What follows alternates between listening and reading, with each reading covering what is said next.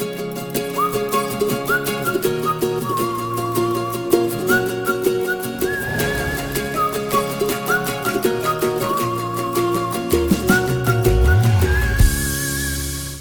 and welcome to Found It, Fetched It. I'm Jo Parrott, founder of the Ladies Working Dog Group, and I'm pleased you're joining us.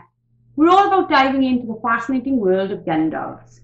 Whether you're a beginner or have years of experience, there's something here for you. So get comfy and let's get this conversation started. Hello everybody and welcome to this very special episode of our Found It, Fetched It podcast. We're not just celebrating another week of working with our gun dogs today, we've also reached a momentous milestone, our 100th episode. That's right, 100 episodes of sharing expert insights, breaking down barriers, and fostering a supportive community for all you incredible ladies and men out there. We've laughed, we've learned, and we've grown, and that's all thanks to you. And now what better way to celebrate by diving into a topic that's so close to our hearts.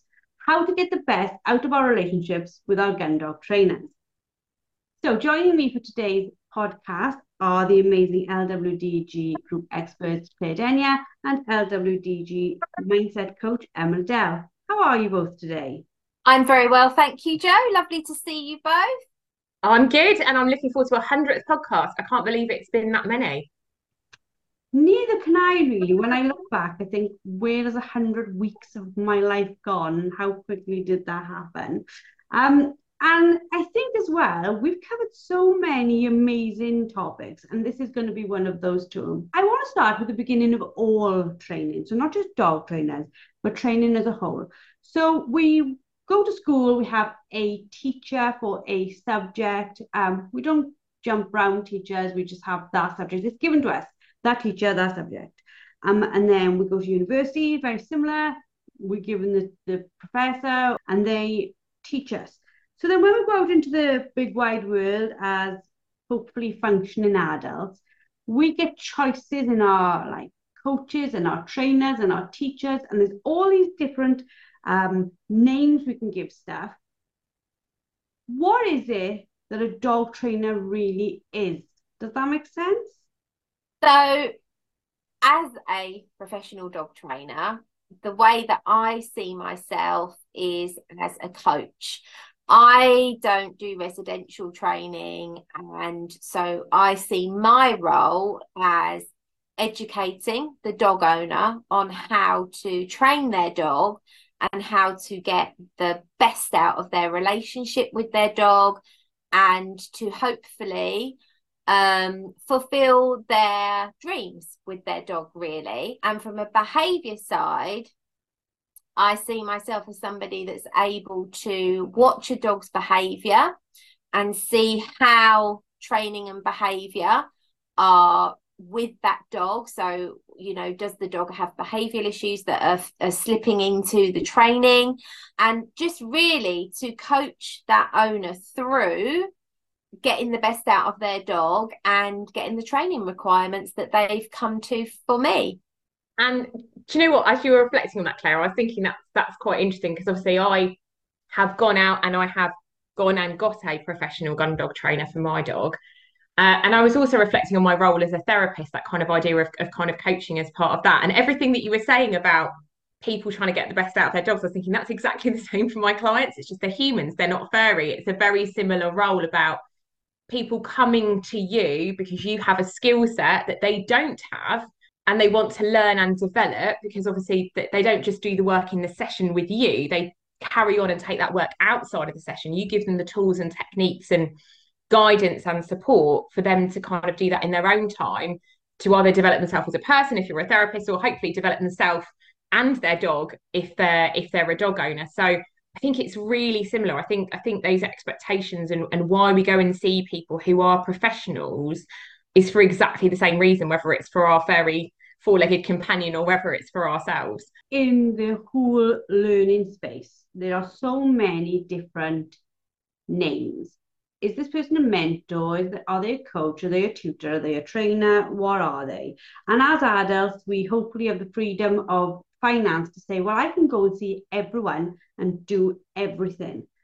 But listening to you both talk there, when you're talking about a consistency of journey, a a journey you go on with your clients, I find it really hard to find how people can jump in and out of that journey. Does that make sense? So for me, let's say I was going to, I don't know, how to paint a horse's head random. I can go to 15 different trainers, tutors to work on that because I'm working on a very specific one tiny little thing and I can take all their perspectives into that one tiny thing. I don't see how we do that with a dog because we're not working on one tiny thing at a time, are we? So the way that I explain it and the way that when this question comes up, so very often when I take on a new client, sometimes I take on a new client and they've got a puppy. It's a very moldable little puppy and maybe they're a first time dog owner, maybe they're not, but we start that journey together. Other times I take on clients where the dog is older, whether they've seen a previous trainer before me, or perhaps the dog has got behavioural problems that need to be rectified so that they can continue the training journey. But the way that I explain it when them clients ask me my thoughts on this is I will say, if you've got a trained dog who understands what it is you're asking of it, and you're a very confident handler, and you're happy with the progress you've made with your dog, and there are no behavioural problems or specific training issues that you're trying to work through or change or develop, then if you've got that, there can be absolutely no harm in attending training days that are very specialised to learn about something perhaps that your regular trainer, and when I say regular, I'm talking more about your coach trainer, maybe they don't offer that, or to proof some of what you've been learning with your trainer in a different environment or with a new group of dogs in different environments. So that can be very useful. However, if you're working with a young dog who's learning or an adult dog who is overcoming perhaps some behavioural problems or training difficulties, you know, whatever they may be, to overcome those things and to get good, consistent results, there has to be a consistency in training. So if you move around too much when you are trying to work through problems or you are trying to change behaviour patterns, I think it can be detrimental because the handler may be getting information from too many different people and giving a mixed message to the dog. So the dog then isn't getting a consistent message from their handler, which can be very confusing. At best, that's going to leave the dog more confused. At worst, it could bring up different problems that weren't there in the first place. So I think it depends very much on why you want to do it and what your situation in that moment is with your dog and the journey that you're on with your dog. I agree, and it's a really interesting thing, and I think Joe probably said what I think is the theme word for this is consistency. It's so critical. You know, if I was seeing someone for kind of 2 years for therapy and then I went on holiday, my client wouldn't go, well, you're on holiday for that weekend, so I'm just going to pop in and see a completely different therapist for that 1 week and then I'll come back to you. They're probably more likely to wait. And certainly from my experience coming into learning the world of gun dogs is I absolutely did exactly what Claire was saying. I didn't go to many trainers, but what I did is I looked at every single resource I could find. And whether that was stuff from the Ladies Working Dog Group, and then I read a book, and then I looked at a YouTube video, and then someone else who I knew had a gun dog gave their opinion. And I sat there and went, I don't know. I just don't know. Like, my mind is blown. Like, am I doing this right? One's saying do this, and I can see why that would work. And one's saying do that, and I can see why that would work. But they're both not going to work together. So I think sticking with one trainer, the same as sticking with one therapist, one coach for a good long set period of time. And if you need to go to another training day or you want to see a specialist in a certain area because your trainer doesn't provide that special, have that communication with that trainer first about what would that look like? Why would that be beneficial? Because if I'm not consistent because I don't know what I'm doing with my dog, the outcome is not going to be consistent. It just isn't, because my dog's going to be as confused as I am. And I think, and what I picked up from watching training weekends, and I've really enjoyed absorbing that, is that actually also when our trainer gives us exercises, they build on each other like building blocks. So my trainer might say to me, like, right, for a weekend, I do this exercise to, I don't know, bring on your dog's point or bring on your dog's stop whistle, because next time I see you, we're going to add this bit in or we're going to do that bit in. Now, if I only just focus on that and then go and see another trainer, they haven't seen that thought process, that those building blocks, and they're going to go, well, why are you doing that? You need to do this. And I think that's where that consistency and that full picture is really, really important. And that two-way communication, and it's got to be, any coaching relationship has to be a two-way communication. Your trainer's not going to be able to read your mind unless you talk to them and you tell them. And I think there needs to be a healthy respect from both sides. You know, you've got to respect your trainer's perspective and their point of view and what they think is best. That's why you're going to see them. And vice versa, you need to give the trainer the right information to be able to work with you effectively. I think as well though, like if you watch, and this is the industry as a whole, people don't like to tell one trainer they've been to see another trainer. So they're already hesitant about it, as if they've done something wrong. And that's not to suggest that they have done something wrong, but they're already feeling awkward and not wanting to communicate about it, which suggests to me there's something in our own common sense says this isn't the way I need to be going about this. Like you just mentioned there, Emma, about like communication and respect. You know, for example, if I was going to go to Sam this week and I say to Sam, I'm going next week to Claire for a week, I've booked in a week. What do you want me to say to Claire we have been doing, so that I can pass that information on so that Claire knows where we are and where we're going at? And can you tell me this? Can you tell me that? Now, I know Sam and Claire, they know each other. Sam will say, right, tell Claire, blah, blah, blah. In fact, Sam will probably pick up the phone and say to Claire, watch out because Joanne is going to do this, this, this, and this wrong. So there would be this like openness that would give, well, it'd take a lot of pressure off me. You both know about the other and understand. And I don't think trainers have an issue with you going to another trainer. I think it's when there's this breakdown.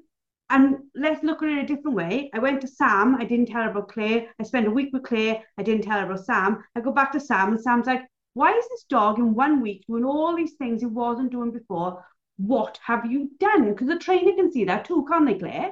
Absolutely. I mean, it does happen, but I just wanted to say that actually what you've just spoke about, I actually do. So there have been clients that have come to me, and maybe they've travelled some way to come to me, and I know it's not practical for that client to come and visit me as often as required to get the result we want. We could, but it would take a hell of a lot longer.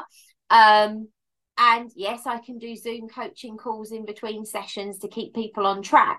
But if I know that that client needs to see someone more regularly, and I can recommend a trainer who I know has the same beliefs in training that I do and trains this in a similar way to me, because even the trainers that work very similar to me, we will all have our little quirks and differences, and that's cool and that makes us unique.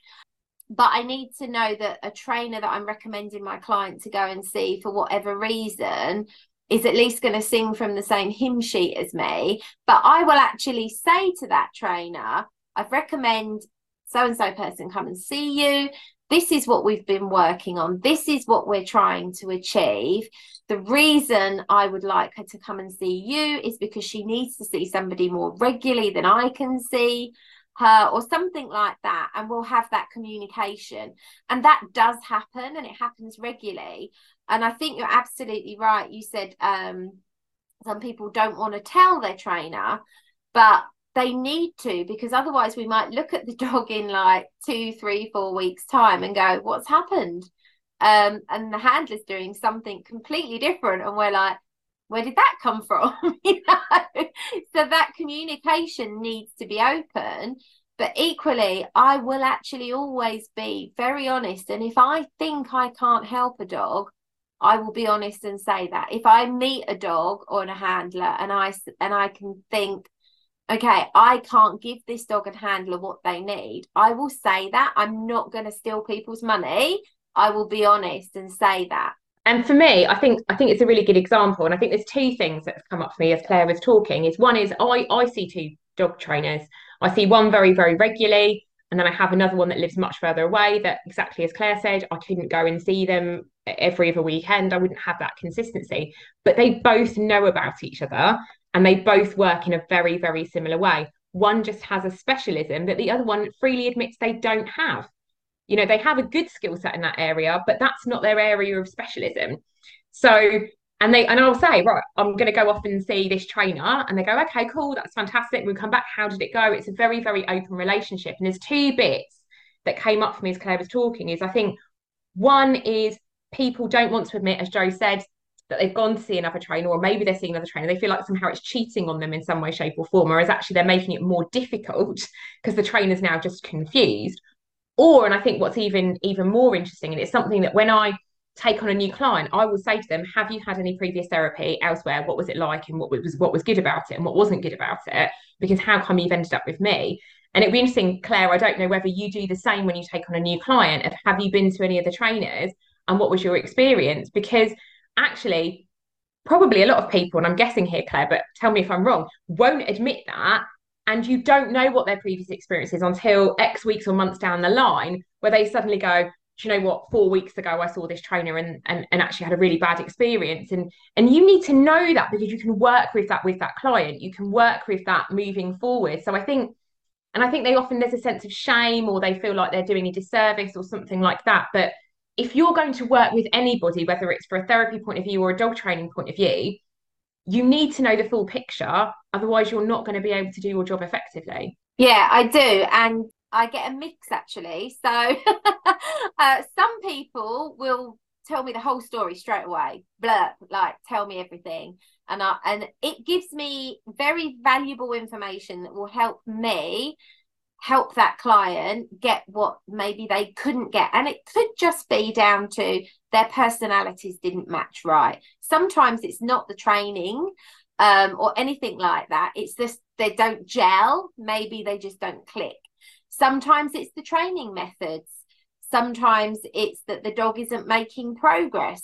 There are a multitude of reasons, but some people will blurt it out to me on that first session, or even before I've met them over the phone, perhaps.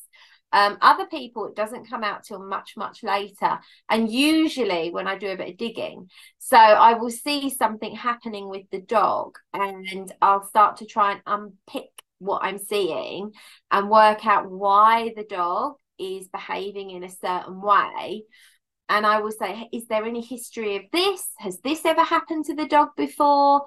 Have you had this experience? And then the story might come out later down the line. I think sometimes that can be down to, as you said, sometimes it can be down to maybe their confidence in telling you, or they feel ashamed that they didn't achieve before. But any information for me is valuable information. Very often the things that I don't get told, when they do come out, I'm like, if I'd known that 4 weeks ago, that would have been amazing.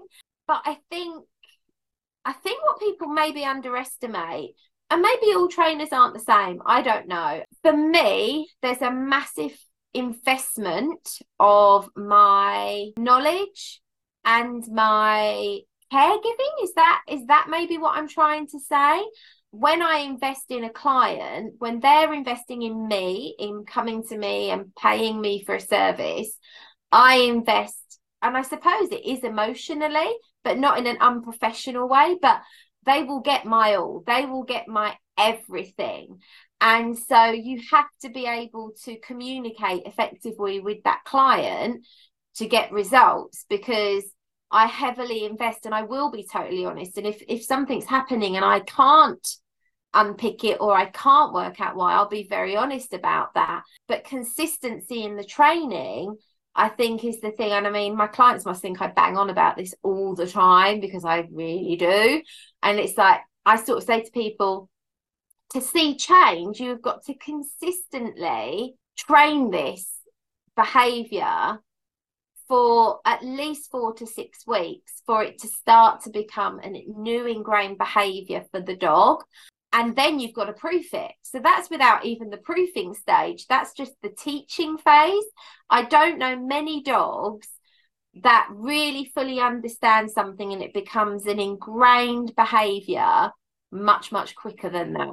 I look all right. Like, Meg goes to an online school now, and as soon as she started, it was like, if Meg doesn't like the teacher, tell us, we'll change it. And I was like, sorry? And they're like, if she doesn't understand their accent, if she doesn't connect, tell us, we change it.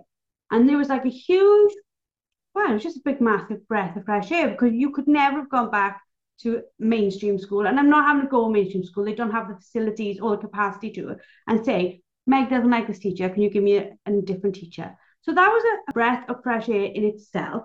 But also, in a school, she's doing her GCSEs, they are training to a set curriculum. Every single teacher in the UK teaching biology knows what our biology syllabus looks like, what the exam at the end is going to look like.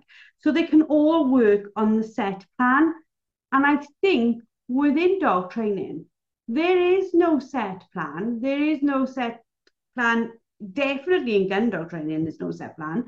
So without this honesty, how is any trainer meant to know where you were trying to take that dog? Yeah, and I think it's such an interesting concept. I know Claire will have some great input on this around the idea of, when I go to see a dog trainer, what I would like my dog to do will probably be different to a lot of the other clients that go and see their dog trainer. Some people might go and see their dog trainer because they want to trial their dog. Some people just want to have a really well-behaved dog and they like doing the pet Gundog stuff, and they're never going to have their dog near game or anything like that. They just like doing the work and they find it really enjoyable. Other people want to see their dog working on a shoot. Some people want their dog to beat. Some people want their dog to pick up. Some people want their dog to do both if they can do it. So again, going to your trainer and going, this is what I actually want to do with my dog, rather than the trainer making the assumption of Emma wants to trial her dog, is going to be really key. It's the same thing if when I see a client for the first time for therapy, I'm like, how will we know therapy is successful? And they kind of look at me like, what?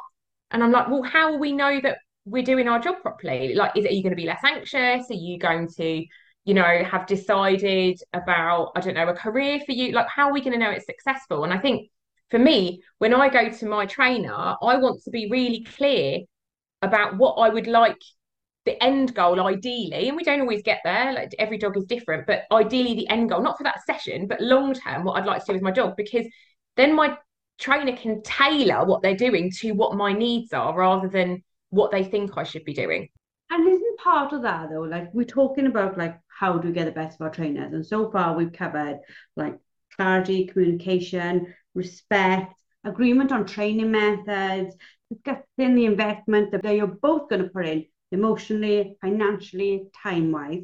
But now we're getting on to other things now, like goals. People don't always start their dog training with the end in mind. Like, that's how I teach goal setting myself. I say start with the end in mind. If you are new to dog training, especially gun dog training, you have no clue what the end looks like to even know what the goals are. So from that point, we need to take some leadership or some information from our trainer and know that they do know the course, they do know the way, and we have to trust them to take us that way, don't we? 100%. And I think not only that, sometimes the goals change as the handler, the dog owners, ambitions will grow as their knowledge grows, and as they see success, and as the dog does things that they perhaps never dreamed their dog could do, it's suddenly doing it. At that point, the goalpost changes. So again, that comes back to communication. When that goalpost changes, so an example of that for me would be John and I, we do teach all round gun dog training, and I suppose we specialize more in retriever breeds because that's what we own and that's what we've worked with for the longest. But we know how to teach a spaniel all of the behaviors and all of the intricacies that they require to be a beating dog or to do spaniel tests. the same for HPRs. We know how to teach the logistics of how to teach that dog to hunt up and how to get it to sit on the whistle and stop at distance and all of those things. But if I had a client with a HPR breed and the dog was coming on really, really well, and they started saying, I think I might want to compete, at that point, I will be really honest and say, I have never competed at that level with a HPR breed. So if you want to take that to trialing standard, you know, to that level, I would recommend they went to see a specialist in that area. So that's me then handing over the reins and saying, I've got you this far. Your dog's super capable. It's brilliant. But if you want to take that next step, you might want to go see that specialist trainer. But then I've had clients say, but I don't need to because you've taught the skill set and my dog's out there winning working tests. And I'm like, fair point. but I always am very honest. And I think, again, this comes back to integrity and honesty as a trainer, in that that's not my specialist area. I can teach you the skill set, but if you want to go beyond that, you know, you're going to perhaps want to consider doing them. So I think it works both ways. It really does work both ways. But I think I love when a client's goals move up, because that means we're achieving. If I don't really want my clients' goals to ever come down, unless they go, actually, I tried it and I hate it and I don't want to do it. That's completely different. But for me, success is when the client's goals go up to the next level. And I'm like, okay, this is cool. This is very cool. And I think that's about confidence. I think it's about, and I think what was really lovely, you said early on about you giving your all, is that relationship with a client, any coaching relationship, we often forget that, yes, the client is paying for a service. And I think the client also forgets we want those dogs to succeed. Like, even in therapy, I want my clients to succeed. I want to see them develop and grow. And so there is an emotional investment from me. And like you said, it's around those professional boundaries of an emotional investment, but it's still an emotional investment. And I think sometimes when people feel like they're paying for a service, they forget that there's that prep time. I'm thinking about what I'm going to do. I'm thinking about, you know, you'll be thinking about your dog. Where am I going to go with that? How am I going to bring that on? There is all that. You're a team and your trainer is part of that team. And I very much, and my trainer always laughs and jokes about my dog in a very lovely, supportive way, just to be very clear if he ever listens to this. But we are a team. Both of us are sitting there working out the dog together. So I'm giving him information, as much accurate information as I can give them, so he can use his expertise to make an informed opinion about what to try next. And I think it is still trial and error. You're not going to guarantee it's going to work. You're going to go, right, seen this with the dog, let's give this a go. And I saw Claire, you know, only recently going, let's just try that. And that's because Claire's seen something and she's like, this might work, this could work. So it's a collaboration. There's three of you in that relationship. There's the dog hopefully getting the positive outcome. There's the client that's coming and being honest and open with the trainer, even if it's like, do you know what, in the last 3 weeks I've done nothing because my life has fallen apart and I'm a bit of a mess, which is often what happens. I'm sure Claire is a therapist as well as a dog trainer half the time. And there's also the trainer coming in with their expertise, their skill set, and their passion. They do it because they want to do it. So it's got to be that three-way relationship. And all of you come in it with passion. You want your dog to do well, your trainer wants your dog to do well, and your dog wants to do well. I think that's absolutely amazing what you've just said there, Emma. And absolutely, I think clients perhaps don't understand what goes on outside of their session to prepare for their sessions.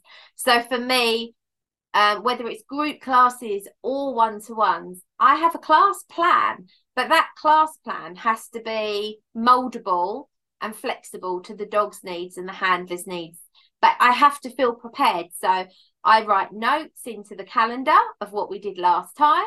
I write notes when I get home, like a little debrief, so that when I am due to see them the next time, the night before, I usually review the notes from the last session and think, right, let's put together a little class plan with the mindset in my head at that point that I'm hoping the dog has become consistent or even grown.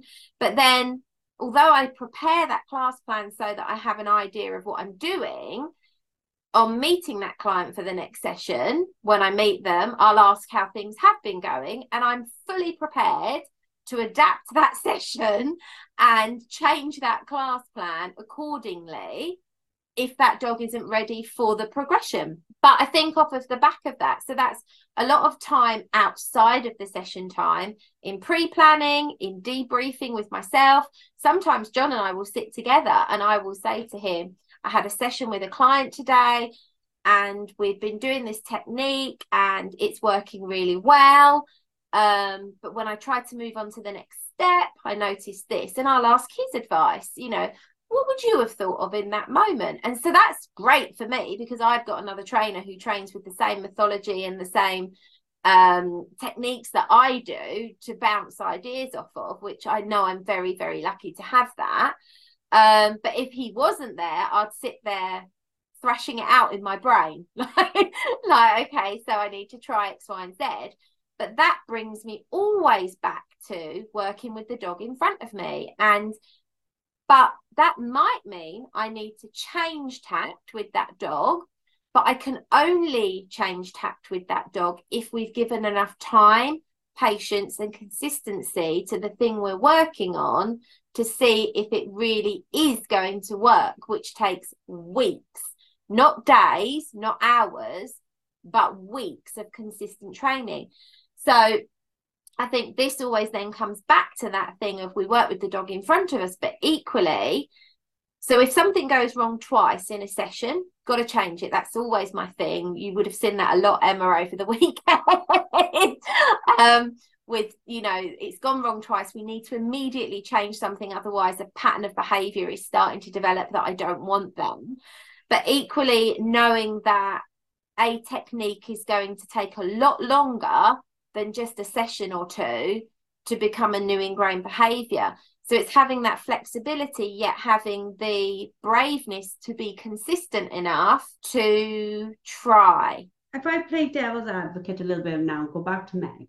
If Meg said to me, oh, I don't like teacher A, and I said, right, and I contact the school and they give her teacher B, and she doesn't like teacher B, and she doesn't like teacher C, then at some point I've got to go, well, hold on, Meg, is the teacher the issue or are you the issue because you don't want to do the work? Because there has to be some responsibility on us as the learner to do the work, isn't it? You can't put it all on the trainer. So I think there's a little part of that in there, is that when we're saying how do we get the best from our trainers, we have to give them time to help them to train us, to train our dog. Yeah, 100%. I agree on this one. And sometimes that's really hard because we either go one way or the other. We either tend to blame ourselves for everything, and actually it's not, and actually it's a combination of a number of factors. Or we can sometimes, when something doesn't go to plan, we get quite defensive about it. And that can be really hard. And I think that can sometimes really rupture the relationship between yourself and your coach. And I say that from kind of my skill set rather than Claire's, is that it is about that consistency, and it's about that honesty, and it's about that if you weren't consistent, you can be honest about that you won't be the first person, you won't be the last person that comes back and goes, I did nothing because I wasn't able to do it. But it's about understanding that, yes, sometimes there isn't the right fit. And I would say a relationship with a coach in whatever way, shape, or form, whether it's a dog trainer or a therapist, is quite an intimate one, because you're going there and you're quite vulnerable because you're willing to get things wrong in front of them, you're willing to mess up, you're willing to have this journey with them. And so it is quite an in-depth relationship. And sometimes what happens is it becomes hard for us to feel honest in that. And so what we do is we kind of withdraw. We go, well, it must be the trainer, or it must be something else. And I think also on top of that, we live in a society, this is me getting very briefly on my soapbox, but bear with me on this one, where we're used to getting things instantly. We're used to getting instant gratification. We're used to, if I order something off Amazon, it arrives tomorrow, or sometimes even the same day, depending where I live. You know, if I am unwell, I want to go to the doctor and I want to get medication. I don't want to be prescribed a lifestyle change. I want to get a pill to make myself better. And that's no one's fault. And it's great in some ways that these things have accelerated and speeded up. because do you know what? If I want to get a book on dog training, it'll be here tomorrow. And that's really exciting for me, or, all of those other things. But what it does mean is that element of patience and consistency we're not used to. And there's really good things. And most of us, you're probably going to laugh at this point if you're listening to this podcast, most of us can't even watch a half-hour TV program without being on our phone. And we don't even realize we're doing it because we're not used to that element of concentration. Research shows that not our memory, but our concentration is now less than that of a goldfish. That is a true fact. That is a true fact of us as humans because of this overstimulated society that we have through phones, social media, getting stuff here and now. And so when it comes to something which takes time, and I could feel almost my internal eyes roll when Claire was going, it will take weeks, because I'm thinking, oh yeah, it does, is that I'm going to struggle with that. Most humans will struggle with that because we live in a world where everything is instant. So when something does involve weeks and weeks of effort, it's not necessarily because we're lazy, it's just we're not used to it. The reason I can't be unemotional about the relationship between me and my client and their dog is because it takes, as we know, around 2 years to train a gun dog. You develop a very strong professional but very strong relationship with somebody that you're seeing once a fortnight, which is the average I see the majority of clients. Some are more frequent, some are far less frequent, but I would say it's an average of every 2 weeks for a couple of years if they're doing the full journey from puppy or beginner gun dog right through to a working dog. That's a lot of time and emotion and investment and care and consideration into that person and their dog. So to keep that professional, it's not difficult to keep professional, but it's difficult not to emotionally invest yourself in that person and their dog. Because when you are that connected to somebody and they're having to share everything with you and you grow to care about that dog almost as if it was your auntie's dog. In fact, I actually love my clients' dogs more than my auntie's dog, probably. But because I see it a lot more. So, I think this is where I think it's maybe clients don't understand how emotionally invested a coach trainer gets with the dog. And probably that's not the same for a trainer who perhaps just has groups come in, sees them a couple of times a year, throws the dummies around, isn't actually putting that effort into class planning, into debriefing, into problem solving. I think it's very, very different on that side of the scale. I was taught once, and I think it is actual fact, I don't know where it is, I'll find it somewhere, but it takes 10,000 hours on average to become an expert in anything. So if your clients were going to come and see you once a fortnight for 2 years, let's say they saw you 50 times and they trained in between, say they've trained 600 hours. In 600 hours, they're still not the 10,000 hour expert. Whereas if you look at the hours and hours and hours and hours and hours a trainer spends on the field, it doesn't take them as long to get to that 10,000 hour expert. But I also think what we see, we don't give ourselves time. I know for a fact I don't give myself enough time. I think I should know it all by now. But also, as an entrepreneur, I really struggle with shiny object syndrome. I love the job I've got. I love my business. Then I see somebody else doing something else and I'm like, oh, I'd love to do that. Oh, I'd love to do that. And I have to really, really focus on not getting distracted from the business that I do. And it takes some serious amount of time. I'm sure the ladies in the LWDG will know when I'm having a shiny object moment, because I'll suddenly bring out a new t-shirt because I just needed to leave that creativity out somewhere else. But I think with gun dog trainers, it is almost that shiny object trainer. It's like, oh, I'm going to see this trainer. Oh, I'm going to see this trainer. And it's lovely in one way, and it's kudos and respect for the hours they put into training.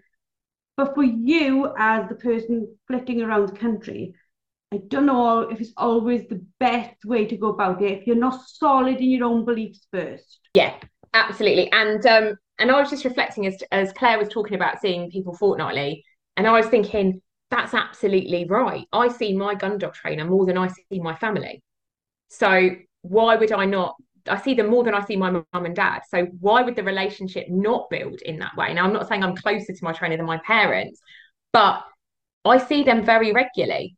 And therefore we do share that hour where we're talking about the dog and what we're doing and a bit about life and what I've been up to, because that's related to the dog. So yes, that relationship, Claire, I think is 100% normal. If you're seeing that someone that regularly, you're going to build a relationship with them and their dog. Shiny object syndrome, Joe, yeah, 100%, I'm one of those people. And I think part of that for me is about trying to find a quick solution. So and I see this, and I was laughing when I went to the weekend about, I don't think there's ever been a time where I've gone to either like a simulated shoot day or a Gundog training weekend where I haven't left buying something. And that will either be a bit of clothing because I'm like, oh, well, what are you wearing? That looks really good. And it's nice to be able to do that because you can get a review, can't you, about whether the clothing is good or not. But also Gundog stuff. And part of it is because I like shiny new stuff, and it's exciting, isn't it, if we get something new for our dog, and we generally tend to buy stuff more for our dogs than we do ourselves. But if we're really honest, sometimes it's because we're looking for a solution that maybe consistency would give us. Like if I only just get this amazing dummy, he'll retrieve it. And sometimes, yes, that dummy will help if my gun dog trainer said, look, try this. Actually, this dummy might be a better fit, or actually we've tried something during the session, which has worked really well. And in the rare occasion, which for me is rare, that I don't have one of those dummies already at home, because that's my admission of what I spend my money on, is that sometimes we think, well, actually, it's the kit. It's the kit. When actually, and Claire's probably going to confirm this now, is that it's probably me and it's my consistency with the dog. It's probably not the kit. But we always look for that solution. Maybe this lead will make it better. Maybe this dummy will make it better. Well, I'd never heard of the shiny object thing before. So thanks for that, because I've just learned that tonight. So that's great. Absolutely. I think the thing is, very often that does happen, and it does really, really happen. So I will get out something out of my reluctant retriever bag. I have an actual reluctant retriever bag with things that I've used over the years. So I've been doing this professionally now for, it's going into 8 years now. So that bag's pretty full of a lot of stuff.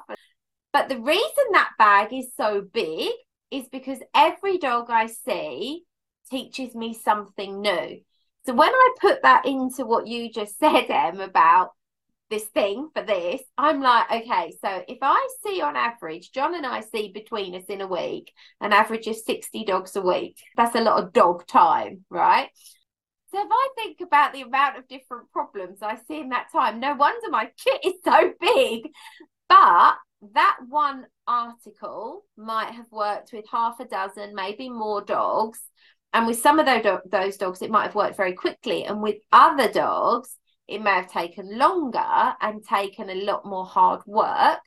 And with others, that piece of kit wouldn't work at all. So then I need another item in my toolkit. And when I'm talking about toolkits, sometimes it's a technique. Sometimes it's a command or a cue. Sometimes it's body language. Sometimes it's a reward system that the dog values. Sometimes it is actually a physically tool, whether that be a tennis ball wrap or a reluctant retriever dummy or any of those things. But it's finding the fit for that dog.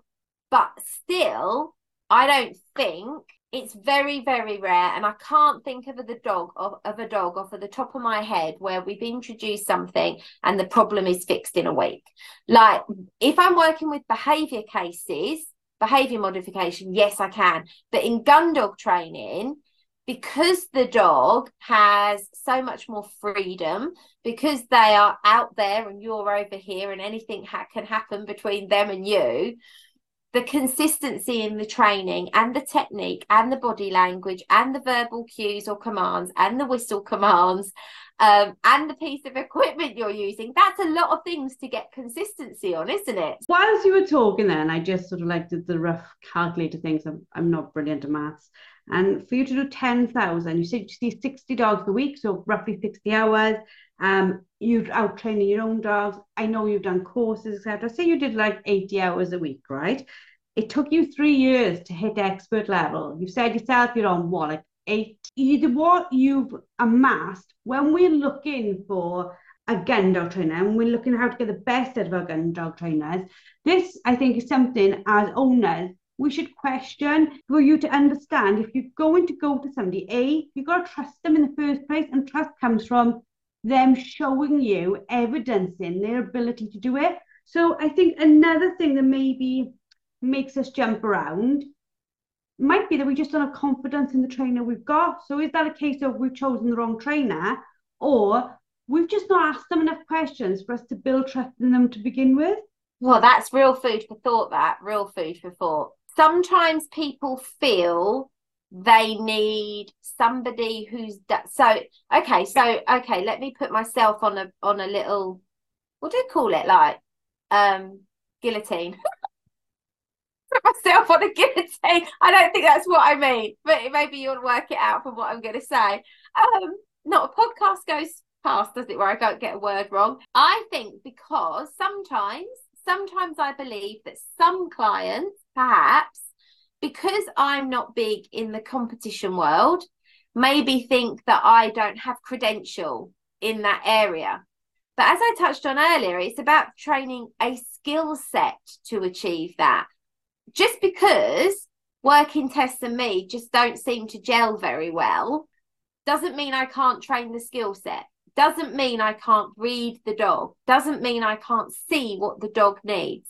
Doesn't mean I can't see what the handler is doing and how they could change what they're doing to get a better result. So I'm not sure if I did just put myself in a guillotine or not. You ladies might need to put me straight on that.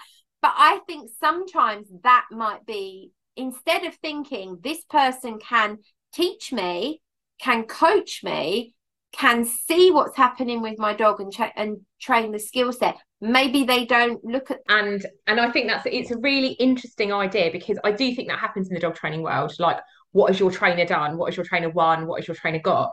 Whereas actually, if you think about, so one of the analogies that I use is the people that have, let's say, for example, won Wimbledon tennis, let's go down that avenue, they don't always become tennis coaches.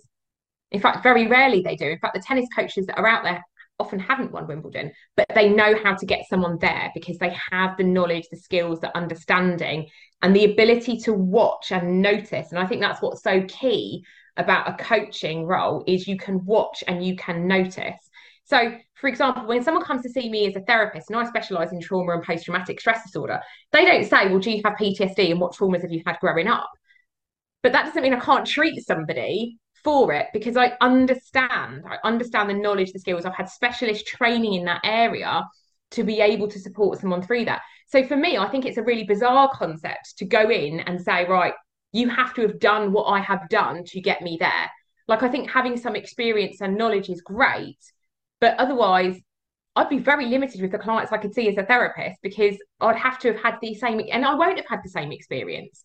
So even going even further, so say, for example, Claire is amazing at trialing her dogs, and I've gone to see her because I want to trial my dogs, but my dog will be different to Claire. So what Claire won her field trial with will be different to what she has to do with me. So even if she does have the experience, she doesn't have the experience with my dog and my skill set and my ability and my knowledge. She just doesn't have it. So I don't think we can go and say, when we're talking about kind of that role, that relationship that you have to have done exactly the same thing. You just have to have the understanding, the skill set, and the awareness and the ability to watch and learn to be able to coach someone through that. I sometimes think that somebody who's exceptionally good at something can be shockingly bad teachers, like shockingly bad, because they're instilled in their way of doing it. They've developed and worked and become an expert in their methodology. This is how I train my dogs, and they can produce beautiful, beautiful dogs following their methodology that makes sense for them, that works for them. And then, I come along, fraggly little me, and say, help me. And I'm nothing like them. And like, I saw this with my dad. My dad would try to explain something to me, and I'd be like, I don't get it. And he'd be like, well, what don't you get? Just do it. And I was like, yeah, but what am I doing? And he's like, well, just do this. And I was like, still not getting it. And he was like loggerheads, right? And I think that frustration wasn't helpful, because he didn't understand why I didn't understand something that was like, you child's play to him. And I didn't understand why he didn't understand that I didn't get it. And then in all that mist of like that confusion was a small dog, a small pup who was like, I'm not even knowing what's meant to be going on here. So it was a recipe for disaster. Now that's not saying that like the top of the game can't teach, of course they can. But I think to be top of your game and be a good teacher is a very, very rare thing.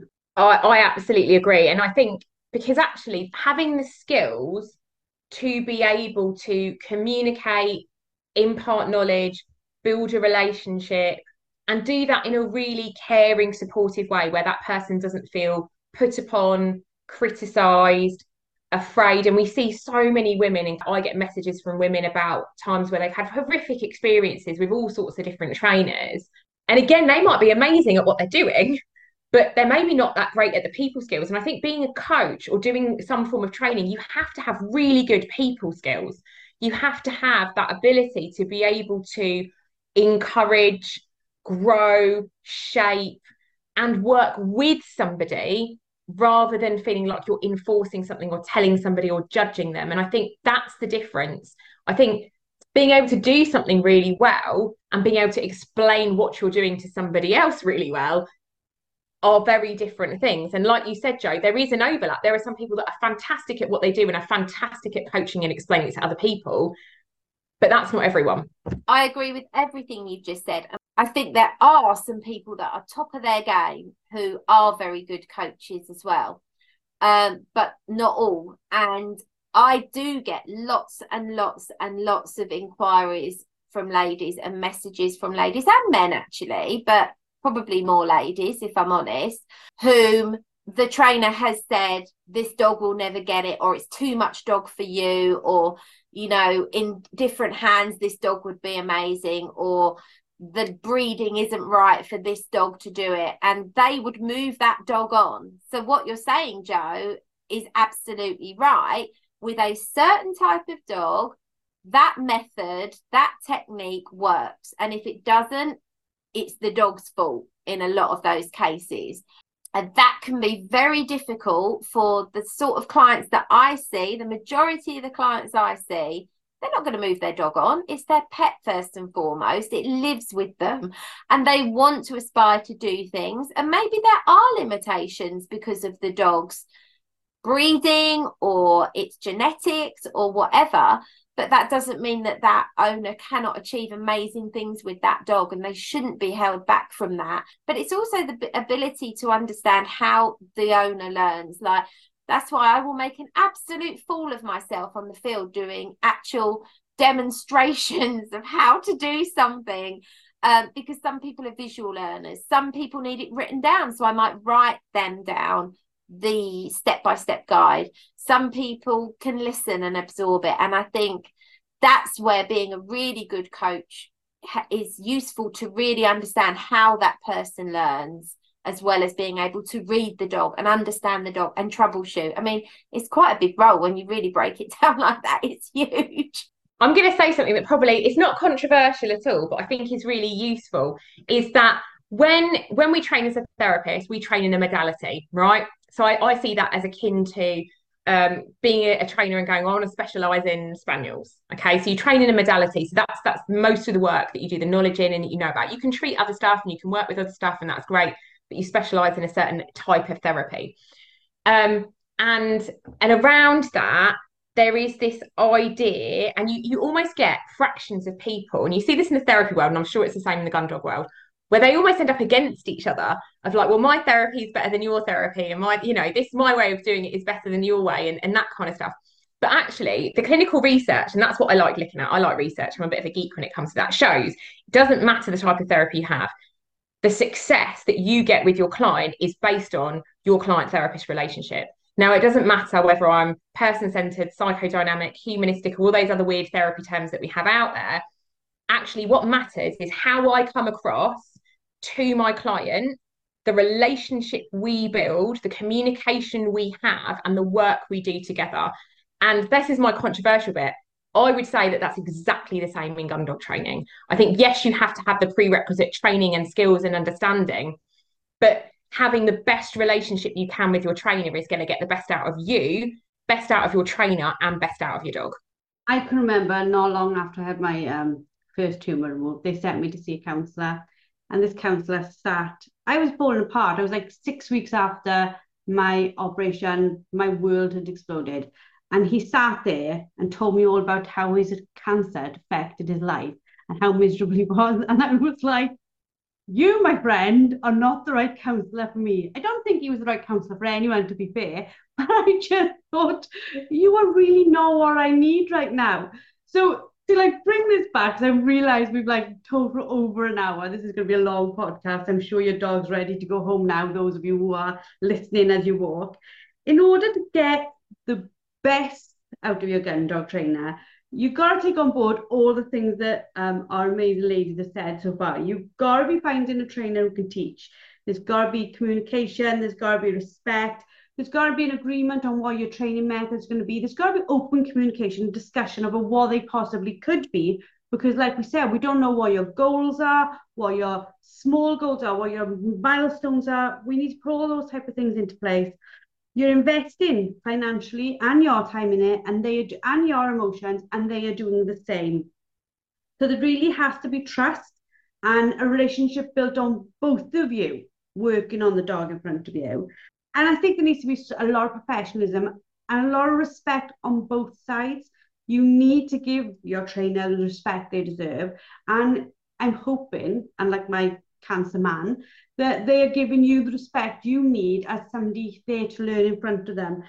Is there anything I have left out of that list, ladies, that you think somebody needs to have in order to get the best out of their trainer? I think for me, I think honesty. I think honesty about, you have to be honest about what you're dealing with. You've got to be honest about what you can do, the time you can invest into your dog. Be realistic with your trainer. Be realistic about the dog and their behaviour. I think certainly there's times, I'm sure Claire's seen it, where actually they're saying one thing but the dog's doing something else. So that level of honesty, and go into it open. It was lovely to hear Claire talk about how much she invests in her clients.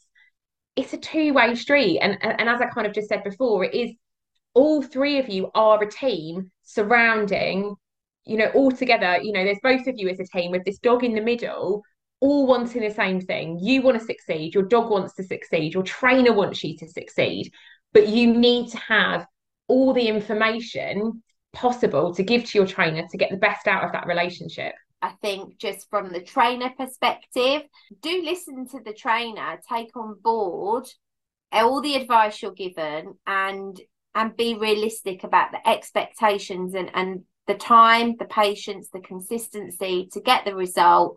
And if something isn't working, be super honest with your trainer, because if you have got a trainer who really is your coach, they will then give you another thing to try. They will be able to think outside of the box to get you and your dog where you want to be. Well, thank you, ladies. It's been another fascinating one.